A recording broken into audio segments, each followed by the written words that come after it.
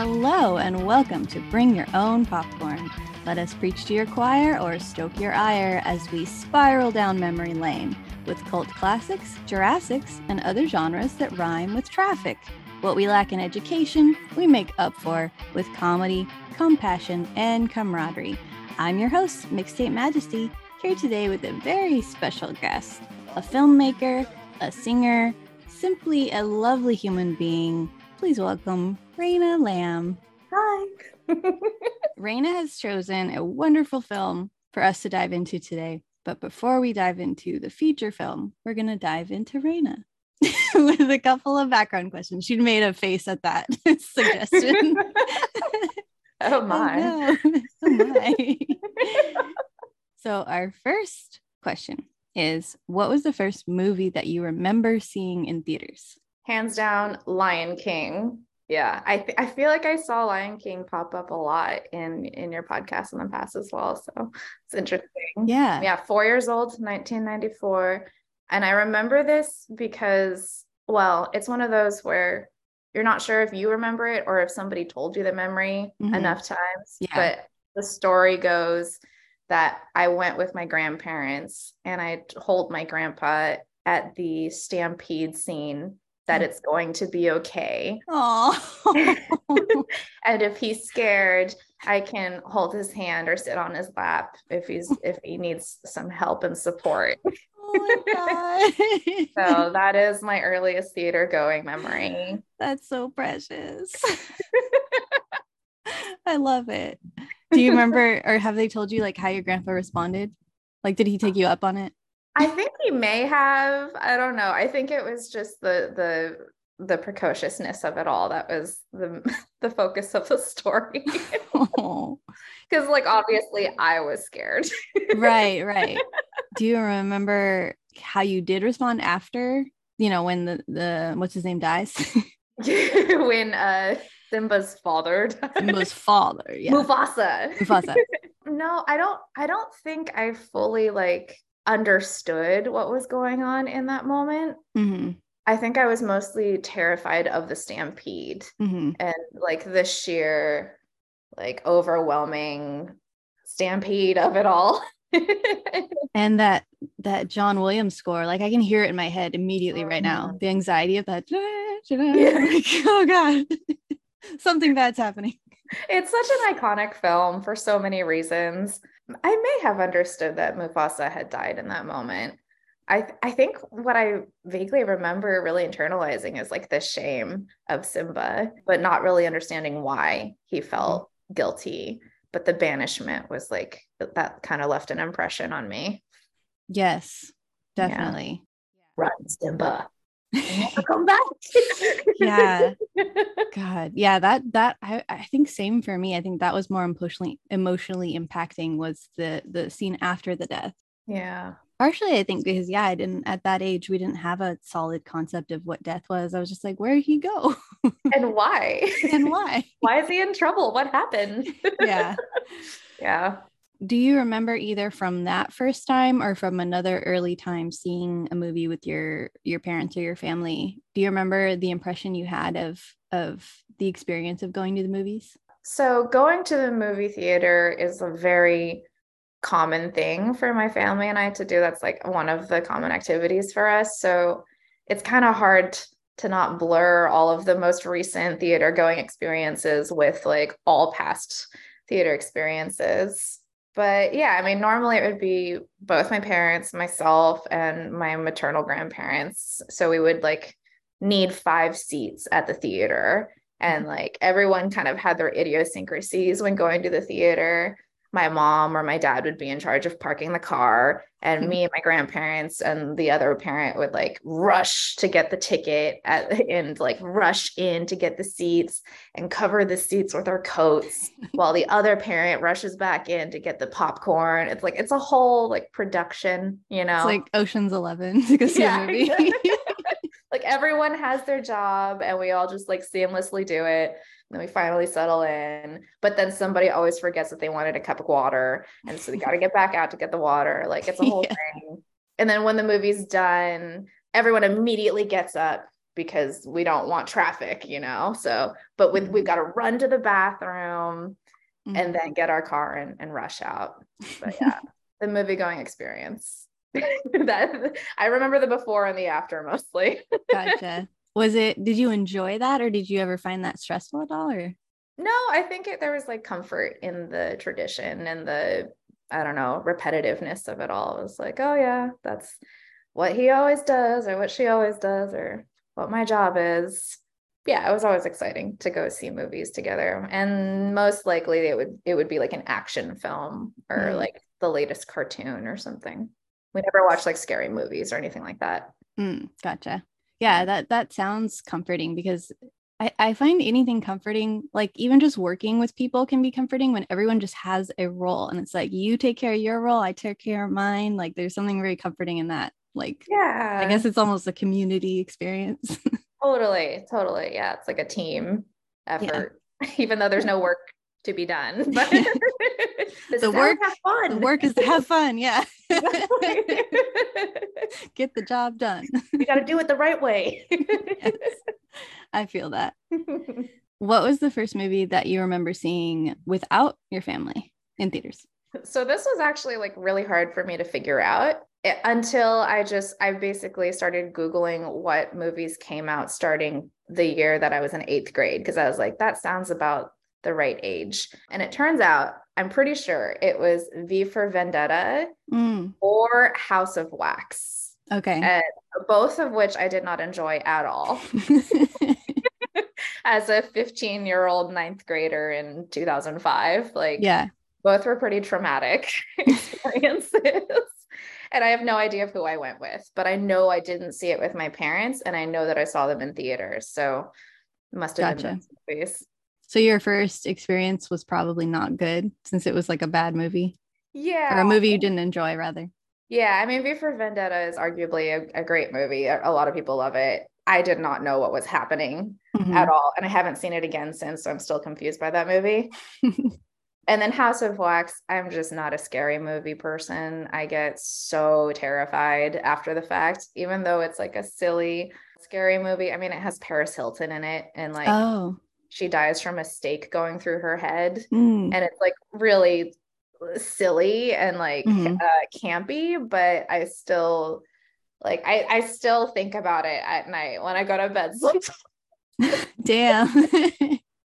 I'm not a scary movie person. Yeah. I remember like whoever else I was there with thought the movie was hilarious, and I was just like terrified the entire time. Yeah. So, yeah, I'm glad you brought that up, like that it still flashes in your mind, because I think that's something that people need to consider when you're, I don't know, considering how people consume media, because some people are able to be passive, and some people, like me, also get images seared in our brains that will replay for the rest of our lives. Forever and ever. Yeah. Ever? Yes. Like, it never stops. Yeah, totally. Well, I don't know if this is too deep, but like the other day I had a therapist appointment, and we were doing like inner child work. And one of the things that my therapist said really stuck with me, which was like, child version of you has seen a lot of scary things, whether that's, you know, somebody yelling down the street one time when you're walking the city, or a scary movie, or a scary scene in a TV show, or like actual scary experiences at home or with your friends. There's a huge range of scary things. And when you're that little, they're all kind of on the same level of scariness in how it affects your body and your mind, and like how you emotionally store that scariness. And I'm like, oh, I didn't even like, you know, when you think about childhood trauma, you think about big events and awful things that happen to you directly. But I didn't think about like the mundanity of like a TV show scene or something.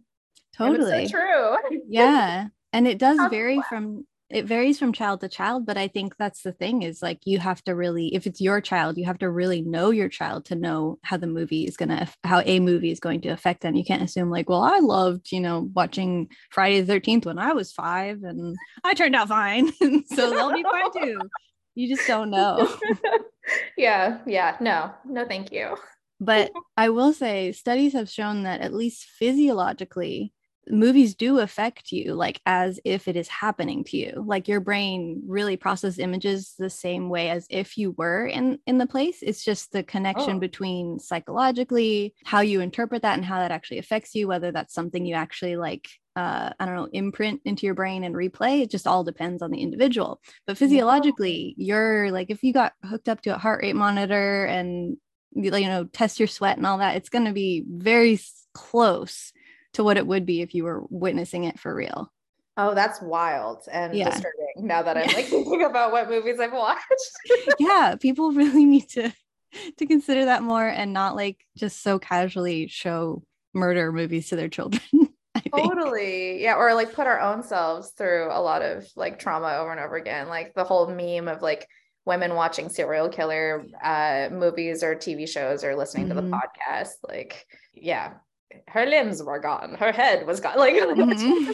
it's just like, and it's like, oh, yeah, maybe I shouldn't listen to that right before I go to bed and live alone in my home, like as a woman. Like, Yeah.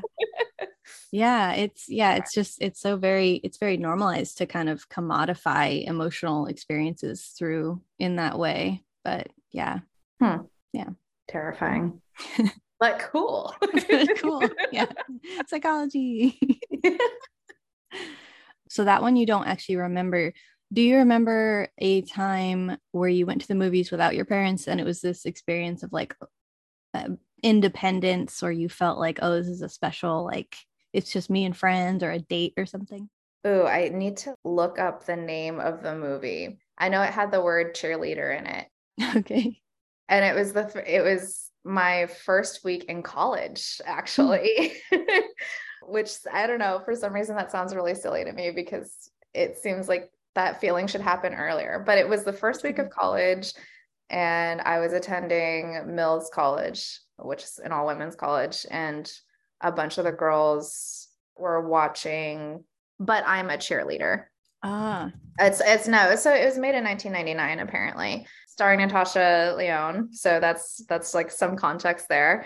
And it was kind of like the first film that I saw that was like unashamedly queer and experimental, kind of like raunchy as well. And like to watch that with peers, it wasn't in a theater, but it was like in a group setting Mm. without any supervision or needing approval, obviously, because it's like the first week of college. But that was the first time where I was just like, damn, like I can watch anything I want to watch at any time with anyone. Like, this is wild. This is my Hell first yeah. time like really away from home for a substantial amount of time. So yeah. Yeah. That's such a good one. I've never seen it, but yeah, I just Googled it just now and that it sounds really cool for that experience. Yeah.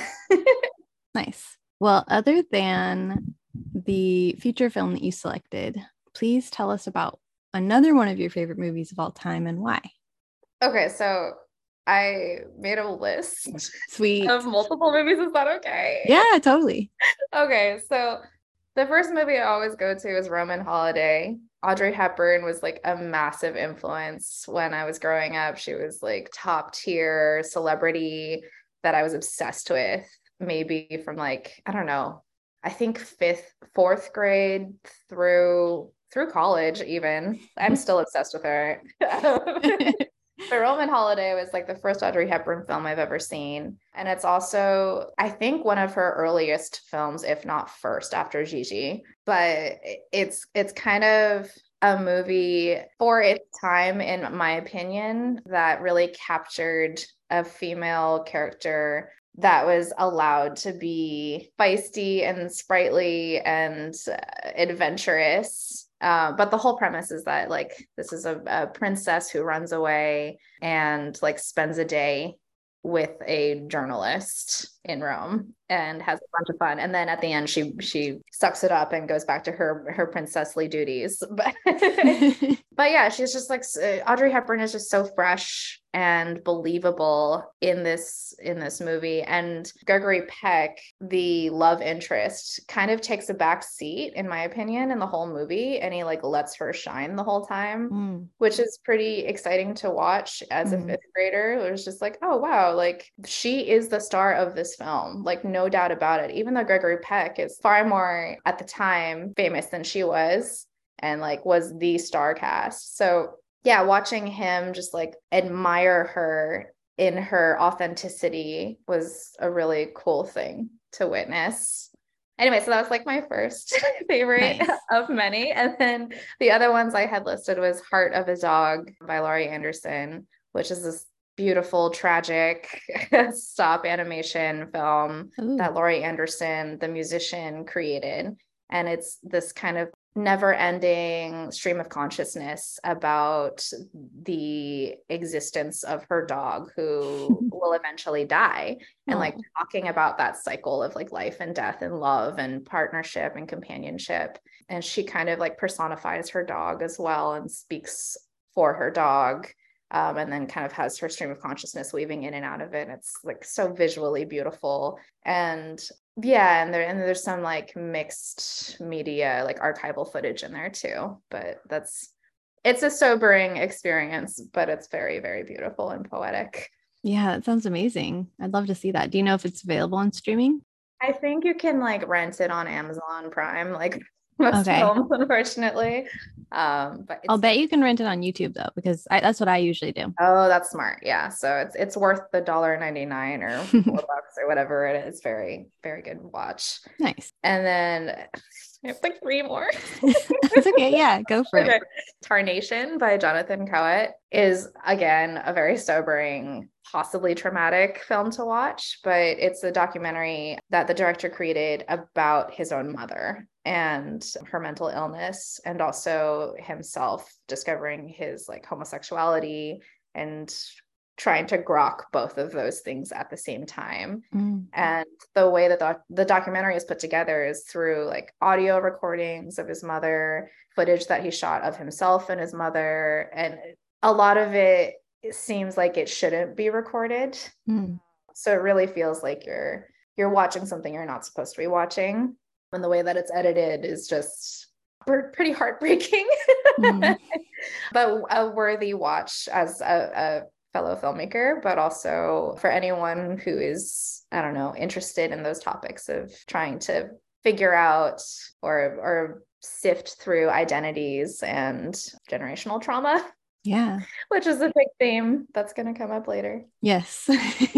And then the other 2, I'll be really short about them, is Red Cliff by John Woo, because I love a giant war scene. I love like battle scenes, and I just love how Red Cliff shows the strategy behind it. That's really interesting to me because I see the trees instead of the forest. So having a film just like so clearly show you the bigger picture is like really helpful for me and my brain. And then Mothlight by Stan Brakhage is like my ultimate favorite film ever, because it just made me realize that films can be made in really weird ways, like taking dead moths and taping them to film and running them through a projector. Damn. Yeah. Wait, is there a story? What's the story? Stan Brakhage is a experimental filmmaker, and a lot of his work is like process work. I put my fingers up in air quotes. A lot of the work that people know him for is he would take film and physically paint on top of it. With different kinds of paints, like acrylics and stuff like that. So there'd be like a lot of like thickness and texture that you wouldn't necessarily see if you shot it with a camera. You're like literally seeing the physical object against film. Wow. Being projected, which is like really fascinating and potentially dangerous too, because like even at the time, the film itself could go up in flames because of the projector heat. But it was really interesting to just think about art less as a narrative, specifically film as a narrative, and more so as like a medium, just like painting or drawing or sculpture might be.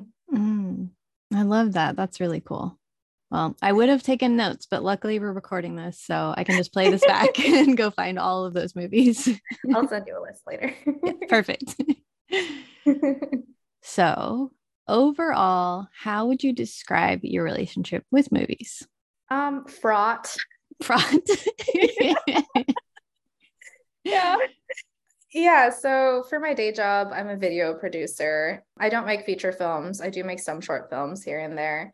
But because so many of my days are just covered in the logistics of making films, I can't help but to think, oh, how much was the budget? What kind of insurance do they need? Like, what kind of like weird on-set roles would you need for that particular scene? Like, did they storyboard that thoroughly? Like, there's all these like, or like noticing the lighting, or there's all these like details that I am distracted by as a filmmaker rather than just suspending my disbelief and enjoying a freaking film for once.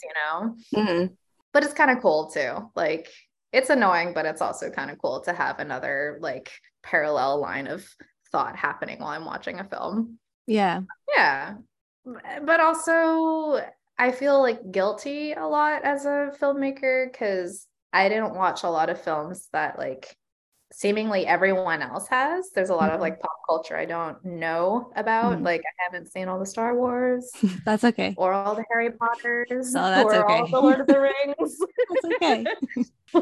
Or The Godfather, like all of that stuff. There's a lot of media that I didn't ingest, whether it was because my parents thought it was inappropriate at the time, or I just haven't gotten around to it. So I don't feel as knowledgeable as many of the people in my industry about films. I will say, so there's a podcast about movies called Toss Popcorn that's hosted by two comedians who are women. Their project is that they're viewing all of the 100 AFI, like best movies of all time, like the classics. And I haven't listened to all the episodes, but I will say they're definitely dissecting the fact that the vast majority of those films are movies by, for, and about white, straight men. So whenever someone's like, I haven't seen the classics, I'm like, that is fine. Like, it's really validating to hear. Yes. And I will also say, probably, obviously, I guess, problematic as hell. Like, there's so much misogyny and racism and sexism and just toxic stuff in these, classic movies. So, and that's not to say you can't watch anything that's problematic. You can still watch and enjoy or find art in things that are problematic or are old and have issues because of being old. But to say that like people have to see any movie, I think is inappropriate.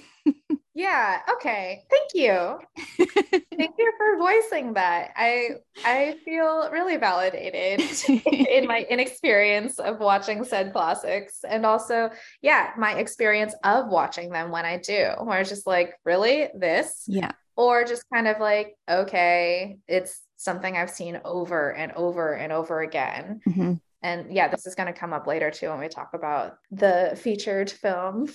Nice. Yes. The other thing I was going to say is you were saying like how your relationship is fraught with film and like being behind the scenes has changed how you consume them, which I think is super interesting. And I can totally imagine because that's how my relationship with film started. Because by the time I started watching movies, like as a toddler, my mom was a film student. And so she was making movies, making me be in her movies. And I was like seeing her edit. Like she would take me to school. She went to San Francisco, the film school that they have. I don't know. I was little, I don't remember.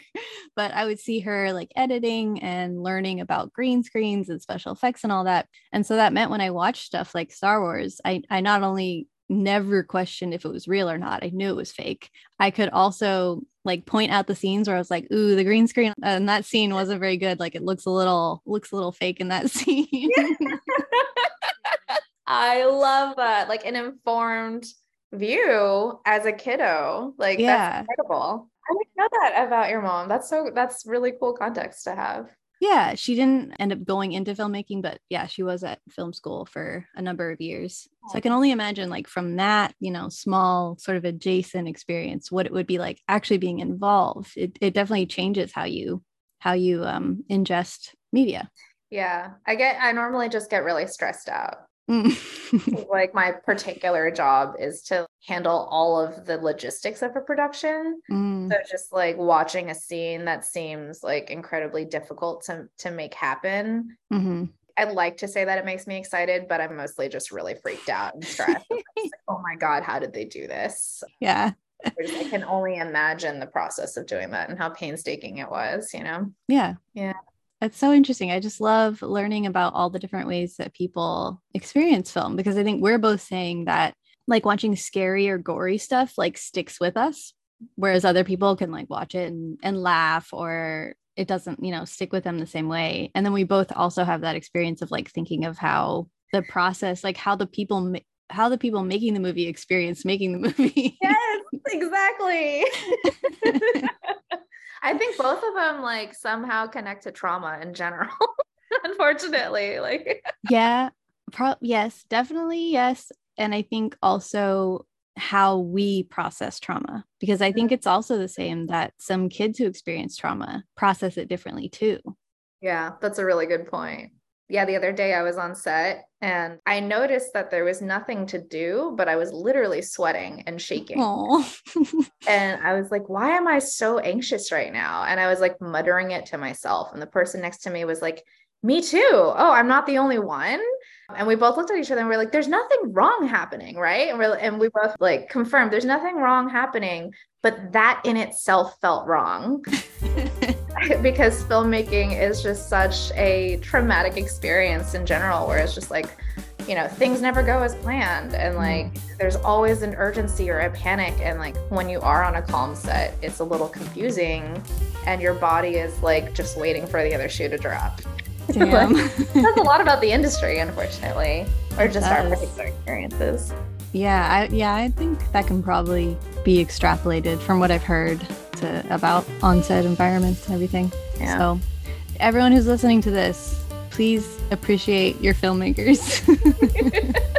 They go through so much just to make you your cute little scenes. That you can fully suspend your disbelief in. Yeah. Lucky you guys. I know.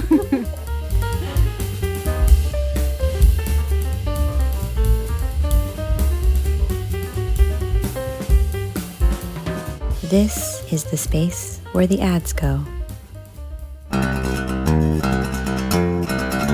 Greetings, folks. This is Daniel Cordova, your host and metal guide of the Far Beyond Metal podcast.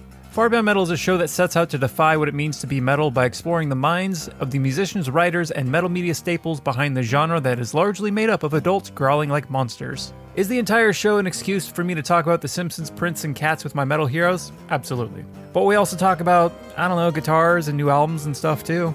Each episode also features a guest squirming as they discuss their first band, and I recommend a new band for you to check out. It's a potpourri of metallic mayhem. You can find the show over at farbeyondmetalpodcast.com. Welcome to the Phantom Jukebox. I'm Ty. And I'm Joe, and we're two musicians that dive into the world of music, its myths, conspiracies, and bizarre music history. We discuss things like, did Elvis fake his own death? Is Stevie Wonder really blind? Is Dolly Parton's husband actually real? Find out all that and more on Apple Podcasts, Spotify, Pandora, or your favorite streaming service.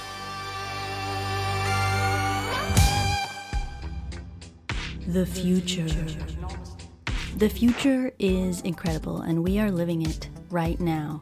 We are living in a world where Darth Vader can Kamehameha the Jonesy cat off of my back. The future, technology, it's amazing. I, for one, love it. And you know what's a new piece of technology I just heard about? It's called Newsly. It's an all-in-one audio super app for iOS and Android. It picks up most trending articles on the web on topics that you choose at any given moment and reads them to you in a natural human voice. The entire web becomes listenable for the first time, all in one place, Newsly. You can browse articles from topics you choose, stop scrolling, start listening. You can follow any topic as specific as you like, from sports, tech, business, science, Bitcoin, or even the Kardashian. It will find you the latest articles and read them to you aloud. Oh, it's just like Daddy Technology reading you a bedtime story. Love it. And they have podcasts as well. Explore trending podcasts from over 80 countries. Our podcast, Bring Your Own Popcorn, is there too. Download and use Newsly for free now from www.newsly.me. That's newsly.me, or from the link in the description, and use promo code OWNPOPCORN to receive 1 month free premium subscription. The future is now, and it's beautiful.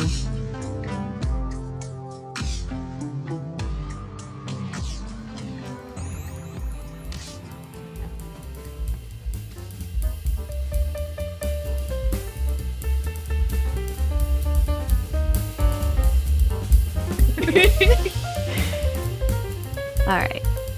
The featured film we are discussing today, chosen by Raina, is a 2022 3D animated coming-of-age comedy that was the feature-length directorial debut for Domee Shi, an animator, director, and screenwriter who has worked on many Pixar hit films, including Inside Out, The Incredibles 2, and Toy Story 4. She wrote the film together with award-winning playwright and television writer Julia Cho. Domee Shi also directed the Academy Award-winning short film Bao, which was the first Pixar short film to be directed by a woman. Today's movie was the first Pixar feature-length film to be directed by a woman, and one of only a few Pixar films to be directed by a person of color.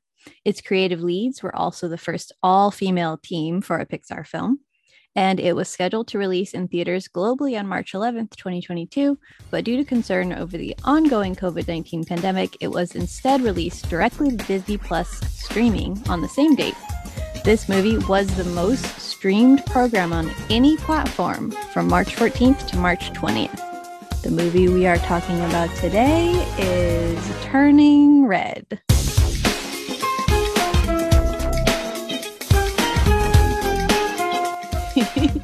Raina's doing a little dance, just so you know.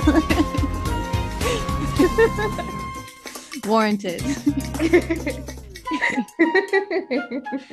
Raina, thank you so much for choosing this movie. I've been meaning to watch it, and this finally forced me to get down to watching it, which I wasn't not watching it for any reason. I just don't watch as many movies as I used to. Same. Yeah. But excellent choice. And to get us started, tell me, in your opinion, what are the most important things that happen in this movie? And you can include a brief summary, and spoilers are all good. I have a minute-to-minute breakdown for you. Perfect. But Yeah. maybe I also wrote down a few themes, so that might be more helpful. Yes, sounds good. Okay, so to give an overview of what happens in this film, it's set in Toronto, Canada in 2002, and the main character, Mei Lee, is 13 years old and she's in 8th grade. And on a very surface level, this movie is about puberty and friendship and family and boy bands and the freshness of adolescence in 2002. But on a deeper level, some of the themes that some people can see in this movie would be duty, obedience, tradition, generational trauma, shadow work, mother-child's relationship, self-acceptance, identity, learning how to control your emotions. So a lot of the big topics that Pixar can touch on sometimes in their movies. And I think in this movie, those themes were touched on in a big way, at least for me in my interpretation of it. Absolutely. You mentioned before, well, hopefully this is okay to say. I'll edit it out if not. You mentioned before we started recording, you mentioned that you were scrubbing to your favorite scene and then started crying instantly. And what I didn't respond, because I wanted to tell you now, is that, yeah, I cried so much during this movie. I cried 30 seconds, just during the intro when she was like, family is important. I was just oh, instantly. The family photos and everything. I was just oh my gosh, it's got me already. Immediately sobbing. So much. Yeah. Have some tissues with this one. This film. So to give some context as to why I was crying so much, I thought this context mattered, but then scrubbing through it today, it came up again. But I watched this movie in theaters on March 13th. of 2022. And I was able to do that because I have a friend who works at Pixar, and they had like a special screening for Pixar employees that worked on the film and their children. Wow. That's yeah, amazing. which was really cool. And they invited me, which was so sweet. Yeah. And I decided to bring my boyfriend that I was dating at the time, who is now an ex, and also my best friend. So us three went, and we were just surrounded by children everywhere in this historic theater in Oakland, Grand Lake Theater. Wow. Which normally they have an organ player playing before a movie starts, and it's a very like community experience to watch a movie in that particular theater. The audience tends to be like really interactive with the film, and like interactive with the staff there as well. So it was a super special screening. Yeah. Yeah. And it was also the first time I was in a theater after the pandemic started. Mm-hmm. I mean, during pandemic, but since the pandemic started, it was my first theater experience. And to be surrounded by kiddos in a theater for the first time in a really long time, watching a movie about these particular themes, just like completely made me lose it. Yeah. Yeah. So like I was trying to write down the moments that I remember crying, or like really crying hard, because I was literally crying through the entire movie. But I started at 7 minutes when the mother and daughter were working together at the altar in their family temple. And for some like life context for me, my mother and I lived in Chinatown, San Francisco for 2 years of my youth, when I was 6 and 7 years old, and we were separated from my dad at the time. So that time in my life was like really focused on being a team with my mom, and also adventuring and understanding this new world that I was suddenly thrown into, which was Chinatown, San Francisco, which looks so much like Chinatown, Toronto in the movie, like her running down the street and bumping into grannies and grandpas and saying hello to the elders in the courtyard. There was a temple right across the street from the condo that I lived in with my mom, and she and I would go to the temple as well and bow 3 times with our incense to our actual ancestors who have plaques in there, because my great grandmother lived in the condo that we were living in. So just watching that scene 7 minutes into the film, yeah, immediately wrecked me. Yeah. And then like 9 minutes into the film, it cuts to her father cooking. And like, that is absolutely like a major role in my family from my father. He cooks for us all the time. He comes from a restaurant family. Like, he is so incredible with cooking. And it's this incredibly romanticized scene of the father cooking, and how delicious it is, and how much of a master he is in the kitchen. And it's just like, oh my God, it's the dad too. I'm still crying at like minute 9. Yeah, 27 minutes in, they talk about the history of the red panda, and like an hour and 5 minutes in, like an hour and 22 minutes in, an hour and 24 minutes, like literally I was just trying to type in like the biggest scenes for me in this movie, and I just kept typing in like every 5 minutes. Yeah. And I got so overwhelmed today doing that I started crying. Yeah. I feel like I'm totally off track from the initial question that you asked. Oh, no, you already covered the initial question. So we're just exploring now. Did you want to say what was your favorite scene, the particular one that made you cry today, or was it just all of it? Well, I mean, all of it, of course, because I cried the entire time. I cried more during Turning Red than I did during Everything Everywhere All at Once, which is pretty shocking. But there's something about this movie, Turning Red, that like really tapped into some core part of myself that feels younger, obviously, because it really centers on this 13-year-old, and it felt like I was 13, and I felt extremely seen in one of the last scenes, where the aunties and the grandmother from previous generations give up their red panda. And the mother decides to also give up her red panda, but the daughter decides to keep hers. And there's a little bit of tension between her and her mother.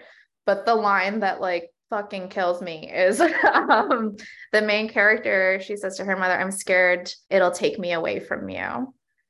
And like, for some reason that concept never was solidified for me until I saw that character say that out loud. I didn't understand that I was afraid of distance from my family and what independence or aligning with my identity or making a choice separate from what everyone else has done so far in my family lineage would lead to. And then there's the last few lines the mother says. It's like, "Don't hold back for anyone. The farther you go, the prouder I'll be," which is so, it's such a fantastical line to hear from a parent. Yes. Especially that talks about a culture that's like so steeped in tradition. But that was really validating to hear. It was kind of like being in a therapist session and hearing your therapist say, like, "You're allowed to be angry in this moment." I'm like, oh, I am. I have this permission that I never have heard from anyone before. Yeah. It felt like that. And I mean, yeah, there's this meme going around about how like the newest genre is films about parents apologizing to their kids. Yeah. And I was just thinking about that, and it's so beautiful because if we go back to what I was saying before about how you really experience things you see as if they're happening. Yeah, it is healing to watch a cartoon say that kind of thing. Like it really is. It's huge. It's like, I know that so-and-so would never say that in real life, but man, isn't it nice to see an example of what that would be like and to like hear those words at least through this like avatar of a character. Yeah, absolutely. Yeah. The scene you're talking about with the relatives like giving up their red panda and all that, and then the main character chooses not to. I felt like that was a really beautiful metaphor for something we talk about in child psychology and psychology called breaking the cycle. I think a lot of people are talking about this lately, which is that a lot of us have trauma, intergenerational trauma. So like our great grandparent traumatized their child, who traumatized their child, who traumatized their child. Like there's all this chain of like, because they went through this, they then did this to their children. And then breaking the cycle is like when it gets to the child who's like, actually, I'm not going to keep doing the same thing all at once. And I do think it is a slow process where like each person is breaking the cycle a little bit. Yeah. Little tweaks to it. But then there can be someone who's just drastically like, no, like I'm keeping my red panda. Like I'm really like breaking the cycle and like going all in. Yeah. So I thought that was a really cool, at least that's a possible interpretation of it. Yeah, I definitely resonate with that. And I actually was talking with my mother about this movie earlier today because I showed my parents this movie on my birthday this year. Oh, nice. And I was actually really nervous to show them. Yeah. I was like, maybe they'll just think it's a cute movie and that'll be that. And it's fine. Mm-hmm. And that's definitely how my dad experienced it. It seems like he was just like, oh, this is fun. Big red panda. Like, and my dad, who is an immigrant, I realized may not have had the same experience as me as a kid where representation was a void because he grew up in Hong Kong as a Chinese boy and was exposed to lots of movies with Chinese characters in them, even though it was owned by the British at the time or colonized by the British at the time. But my mother and I are American born at Chinese, and we're not used to seeing representation specifically of a Chinese girl growing up in a westernized country or a Western country. And even though this is Canadian Chinese, it very much felt American Chinese or Chinese American.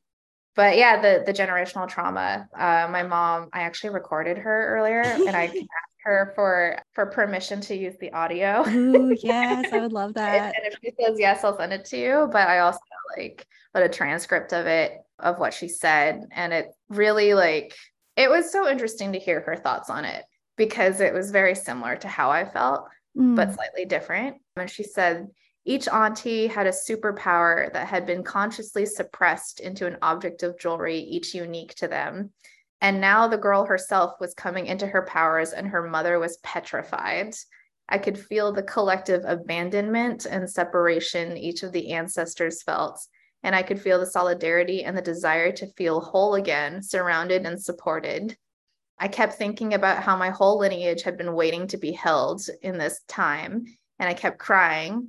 It was time to take these burdens away from my shoulders. Mm. And I was just like, damn, Mom, that's hella heavy. But it's so true. Yeah. She says things in such poetic ways sometimes that it's hard for me to like hold space for how heavy she can word things. But the heaviness is very apt for the feeling that I also felt when watching that scene. Yeah. Even though it's a cartoon of a giant red panda and women with red hair made by Pixar, you know? Yeah. They managed to like really encapsulate all of that somehow. Yeah. Yeah. It's a beautiful way to be able to, because if this is a wholly an adult movie for adults, then it would be probably more of a like straightforward narrative of like what actually happened without the metaphors. Right. But it's such a beautiful way to reach people who it's happening to right now, like to reach actual 13-year-olds and 8-year-olds and all that by having metaphor. And it's just more digestible and palatable. And also there's like the fun moments and the comedy and the cute panda to kind of tamper down the really heavy emotions that are present. Yeah. And in that scene that we were talking about, what I found upon my third watching of it today, particularly interesting, was that when the mother and the grandmother and all the aunties go through the portal, they leave the bamboo forest into the quote unquote real world that we live in. And the girl, in a way, her mother is saying, go forward into the future, far away from me. Mm-hmm. But her choice is to stay with her most oldest ancestor possible, who started the red panda lineage to begin with. True. And that was fascinating to me, where it's just like, oh, actually her elders are going into the modern world, but she's choosing to stay in tradition by changing tradition. Yeah. This weird, and I was kind of like struggling to grok what was going on here. But I loved how this movie was able to say, like, you can break a cycle while still honoring tradition. And you can break a cycle without leaving your family completely or deserting them. And in fact, you can celebrate your family and your traditions even more through breaking those cycles. Yeah. Which is a hard concept even now in my real life to like fully understand and embody and live. It's really difficult to go to therapy or do self-work or work through shadow work as an individual without thinking, at least for me, like, oh, this is like a really white person thing to do, which is like so cringy to say out loud. But I associate not handling those emotions with my culture as a Chinese person. Like, as a Chinese person, I don't think about my feelings. I don't talk about my feelings. I don't acknowledge them. And really what it is as a person who's dealing with generational trauma through being in an immigrant family, which all of us are in America, to be frank, that is what I am not abandoning, but choosing to acknowledge and walk away from. But like, it took a really long time for me to actually grok that and understand it. And this film really encapsulates it in an interesting way for kiddos. Yeah. Cool. Yeah. And so what I was saying earlier about it, perceiving it as a metaphor breaking the cycle, it goes even further because it also, something that happens a lot of times when people do break the cycle, unfortunately, is that it results in abandonment or disjointedness from family, from the community. And especially in America, where community is so broken and there's so many efforts made to prevent people from finding community, that sometimes family is your only sense or source of community. And so that's terrifying to risk losing that, which is one of the great things about this film, is it gives an example. It's giving an example for the child and an example for the family. Here's how you can do it right. Yes, a model or proof of concept at the very least. Yeah, this is how it could look. And because Yeah. it's created by people who know what they're talking about, because it's based so much on Domichi's life, it's like accurate because like she comes from that experience and isn't just like making up a story completely. Totally. Yeah. It was just so exciting to see something like that where it's like, oh, it's possible. Even in this like crazy cartoon Pixar world, it's possible. But like, how can I apply this to my real life? And even since watching that movie, I've had this conversation with my parents where, well, okay, so like the week before this movie came out, my grandfather fell and broke his neck. Oh no. And I lived with my grandmother for a solid 7 days in her retirement home with her because my parents were dealing with the situation with my grandfather in the hospital. Mm. So like literally for 7 days, right before I watched Turning Red, I was with my grandmother, who was a powerhouse in our family, just like the grandmother in Turning Red, extremely controlling and feisty and fearsome, and has this aura about her where you just don't fuck with her, you know. She's a scary woman, but it's out of love and it's out of care and it's also out of fear. And to watch this movie right after spending so much time with her for 7 days straight, 24/7, at her weakest moment too, was such a surreal experience. And yeah, so I was talking to my parents about this, where by the time I showed them the film in August of 2022, like multiple months later, my grandfather is passed by then. My grandmother is in memory care now.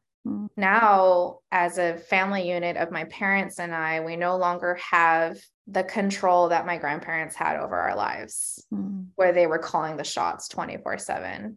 And I was like, holiday season's coming up this year, and we're not having Christmas at grandparents' house anymore because that doesn't exist anymore. And we're going to have to create a new tradition. What do we want that to look like? And none of us could come up with any ideas. We're like, we don't know how to pull things out of our butts. We don't we don't have imagination when it comes to this stuff. We can't even fathom what we would want instead because there's no examples, there's no model. And we've just always done what was told to us to do. So yeah, Turning Red is an awesome and exciting thing to exist because there's a model of how things could be done differently than before. Maybe that's not exactly how somebody wants to do it, but it's at least an example, and it gets the dialogue going. Yeah, absolutely. It's so important. This is such an important film. And I'm also so sorry to hear about your grandpa passing. Thank you. Yeah. Been a wild few months. Yeah. It's kind of crazy because I grew up with him talking about how there is no media for people like us, like Chinese Americans. And when movies started coming out featuring Asian Americans, specifically Chinese Americans, I was trying to tell him, I was like, Gong Gong, it's happening. Like there are Chinese American female directors making feature films that are in the theaters right now. And unfortunately, he had gotten to a point in his age where like the information would go in one ear and out the other, and he didn't quite process it. Or maybe it did go in and he was like, no, this is like changing the entire paradigm of like what I believe in and have like existed in for so long that I just can't accept that this is happening right now. And it's kind of crazy to like be in this world now where movies like The Farewell or Always Be My Maybe or Crazy Rich Asians and Turning Red and Everything Everywhere All at Once exists. And like he was right at the cusp of seeing that happen in the world, but didn't quite get to witness it, which is pretty sad. Yeah. Oh no, don't be sorry. I just wanted to give some space to that. Good stuff. Okay. Well, back to our questions. You have very effectively answered my second question already, so I didn't even have to ask it. Perfect. Our final question, which we have touched on quite a bit already, but we can explore it more if you'd like, is how did this movie change or affect your life? Well, what was interesting was experiencing sobbing for the majority of the film in theaters. Yeah. Because it really like threw it in my face that representation does matter. I know. Yeah. And before historically I've been pretty flippant about that. I myself as a Chinese American have the identity struggle, but like to think that I'm special and unique and don't have the identity struggle. And that's been like the platform I've been standing on since like third grade for some reason. Like, oh, other Chinese Americans like don't belong anywhere, but like I feel fine anywhere I'm at. And like this movie just completely like told me that the lie I was telling myself and everyone else was wrong. Damn. Yeah, I was like, oh shit, I do have an identity crisis. Oh no, I have been seen and I wasn't seen before. It took the volume knob that you had set to 0 and it was like, actually 10. Yeah. Yeah, it was like a major case of the oh no's and also excitement. But like to sit in a theater full of children who can watch this film and laugh at the jokes and enjoy it for what it is, rather than be like, holy shit, I had to wait 32 years for this to exist in the world. And not only that, but there's so many people before me who just never got to and never will experience this. Mm-hmm. That's crazy. Tears everywhere, snot everywhere. Yeah. And to have these kids just so like casually get to have this, I was like kind of mad and jealous. Yeah. I was like, how dare this 4-year-old next to me get to enjoy themselves? Yeah. And yeah, since then, as a filmmaker, I'm realizing, oh, like there are so many stories that as a producer, I have supported and told and upheld and funded and done the logistics for, that were stories that I didn't give a shit about. For white men by white men, you know, and you know, the particular white men that I work with are great human beings and their stories are valid and all of that.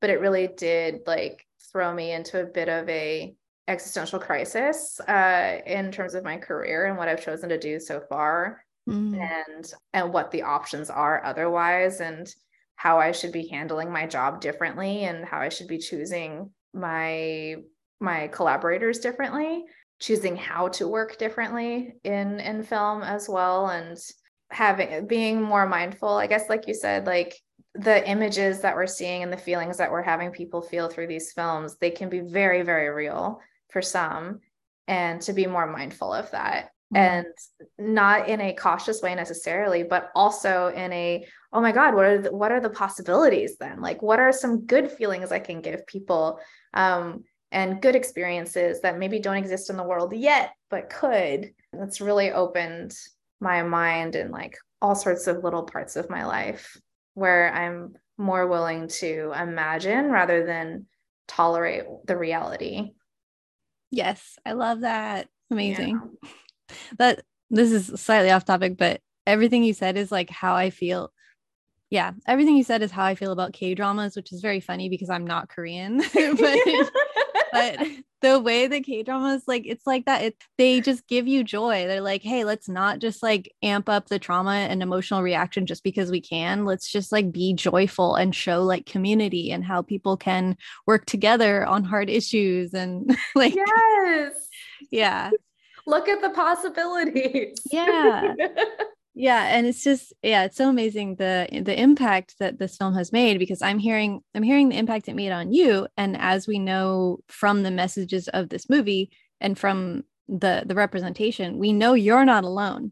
So knowing that the way that you feel is probably the way so many other people feel, and that means so many people are inspired and feel seen and are going to be able to go forward and with that inspiration to continue, you know, pay it forward, like bring yes. more of that into film and into other art industries. It's just beautiful. It really shows the power of film. more. More. MOAR, more. Yes. Yeah, it's really true. I mean, and there's, it's also been interesting seeing some of the negative feedback. The reviewer, Sean O'Connell, for Cinema Blend, he wrote this review and has since rescinded it. Good. But it was a super negative review about the movie, basically saying it wasn't relatable to him as a white man. That's right. I saw the memes about this idiot. Yeah. I don't relate to being a 13-year-old Chinese girl. No one cares, dude. It's clearly not for you, sir. Like, this isn't for me. Like, not only that, but he also like talked mad shit about like how horny, quote unquote, it was. He was like, oh, it's like pubescent and like hormones soaked and Jesus. Yeah. And it was just like, well, what were you doing when you were 13? Like, I remember being kind of crazy with hormones when I was 13 years old in 8th grade and like drawing crazy cartoons in my journal and my mother finding it. Like, that legit happened. Yeah. She didn't go as far as to like showing them to my peers and like absolutely taking it to your crush. Yeah. But like, that's a real thing that can happen at that age. And like, why not show that in films? Yeah. Why not have a real scene like that for kids when that's something they're going to go through, Like, yeah. And I will say something about an adult white man describing a child as horny. I don't like that. No. So creepy. I mean, like, yes, she's exploring sexuality as a child who has never experienced it. Yes, that's happening, but yeah, not you, dude. The way it was written was like, it made it infinitely more disgusting. And other comments like, I recognize the humor in the film, but I didn't connect with any of it, which made me think of literally every other film I've ever watched. Yeah. Welcome to the club. Not everything's for you. One of the films I grew up watching was Sandlot. And like, everyone's like, oh, iconic, classic Sandlot. That's like my childhood right there. And I'm like, I remember watching that movie as a kid and being like, I don't play outside with other kids. This is not my experience. I don't crush soda cans. I don't drink soda. Like, who are these like character children in a group and where are their parents? Like, what is going on? And yet everyone else was like, yeah, this is like the quintessential childhood experience, which is, it was kind of funny to like read this dude's article and be like, that's how I feel about every other movie I've ever seen. Like you were talking about earlier. Yeah. It's all these like quote unquote classics that everyone has to see of the same stupid story over and over again that like many of us do not resonate with or relate to. Yeah. And his review is just a perfect example of why that's bullshit, because the best movie ever, the best movies is all based on, if it's based on relatability, if you're basing whether a movie is good or not and whether you personally relate to it or not, it's not how you know. No, it's hogwash. Yeah. Totally silly. Yeah. Yeah. So that was interesting to see the fallout from there. I remember watching the trailer like months before the actual movie came out. And I was like, at the first few seconds, I was like so nervous. I was like, oh, I don't know. This is probably going to not be done well. But then by the end of the trailer, I was so fucking stoked. I was like, if this is what I think it's going to be, like, this is wild and I cannot wait for this. And I just like I usually will like hold myself back and be like, okay, just keep my expectations low, keep it chill. Like maybe it won't be that great, expect the worst. But this for some reason I knew that like this was gonna be a big deal to me, and it totally was. Yeah. Yeah. I'm so glad. Well, this has been a fantastic discussion. Thank you so much for being on the show and for sharing your stories and your feelings. Thanks for having me, Aubrey. You're amazing. Yeah. You're amazing. For holding space and responding with words that I think I really needed to hear. Of course. Appreciate it. I'm glad. If people would like to follow your projects or find out more about you, is there anywhere you'd like to direct them on the internet? Yeah, check out my Instagram, My handle is at Your Highness 336 YOURHIGHNESS 336. It is my AOL Instant Messenger screen name from when I was 13 years old. Oh my God, nice. So don't judge me. My name is Raina. It means queen. It makes sense. Yes. I always understood. I'm a real one. Thank you. On the same wavelength. Yeah. Yes, and please follow Raina because she has just lovely posts, but also she's an amazing singer and guitar player. She posts like some of her songs and her voice is just amazing. Follow her. Y'all already have heard Aubrey sing as well, I'm assuming. Well, I don't know. I've never sung on the podcast. Oh. Depends on how hard people are stalking me from the podcast. Things you might want to consider. I don't not have a SoundCloud. That's all I'll say. Well, thank you so much, Raina, for being on the show. Thank you. Every time I start sweating into Cinemax, hell, start thinking about the days when my life was living hell. Seek silence in the swamp, better off in the park. Cause it's always corn to pop, I'm a popcorn frog. Easy being green when it's cold on the scene. It's no problem being a frog when your job is to eat. If I had a popcorn swamp, I know there'd be no stopping. But if a frog had rings, he wouldn't bump his ass a hopping.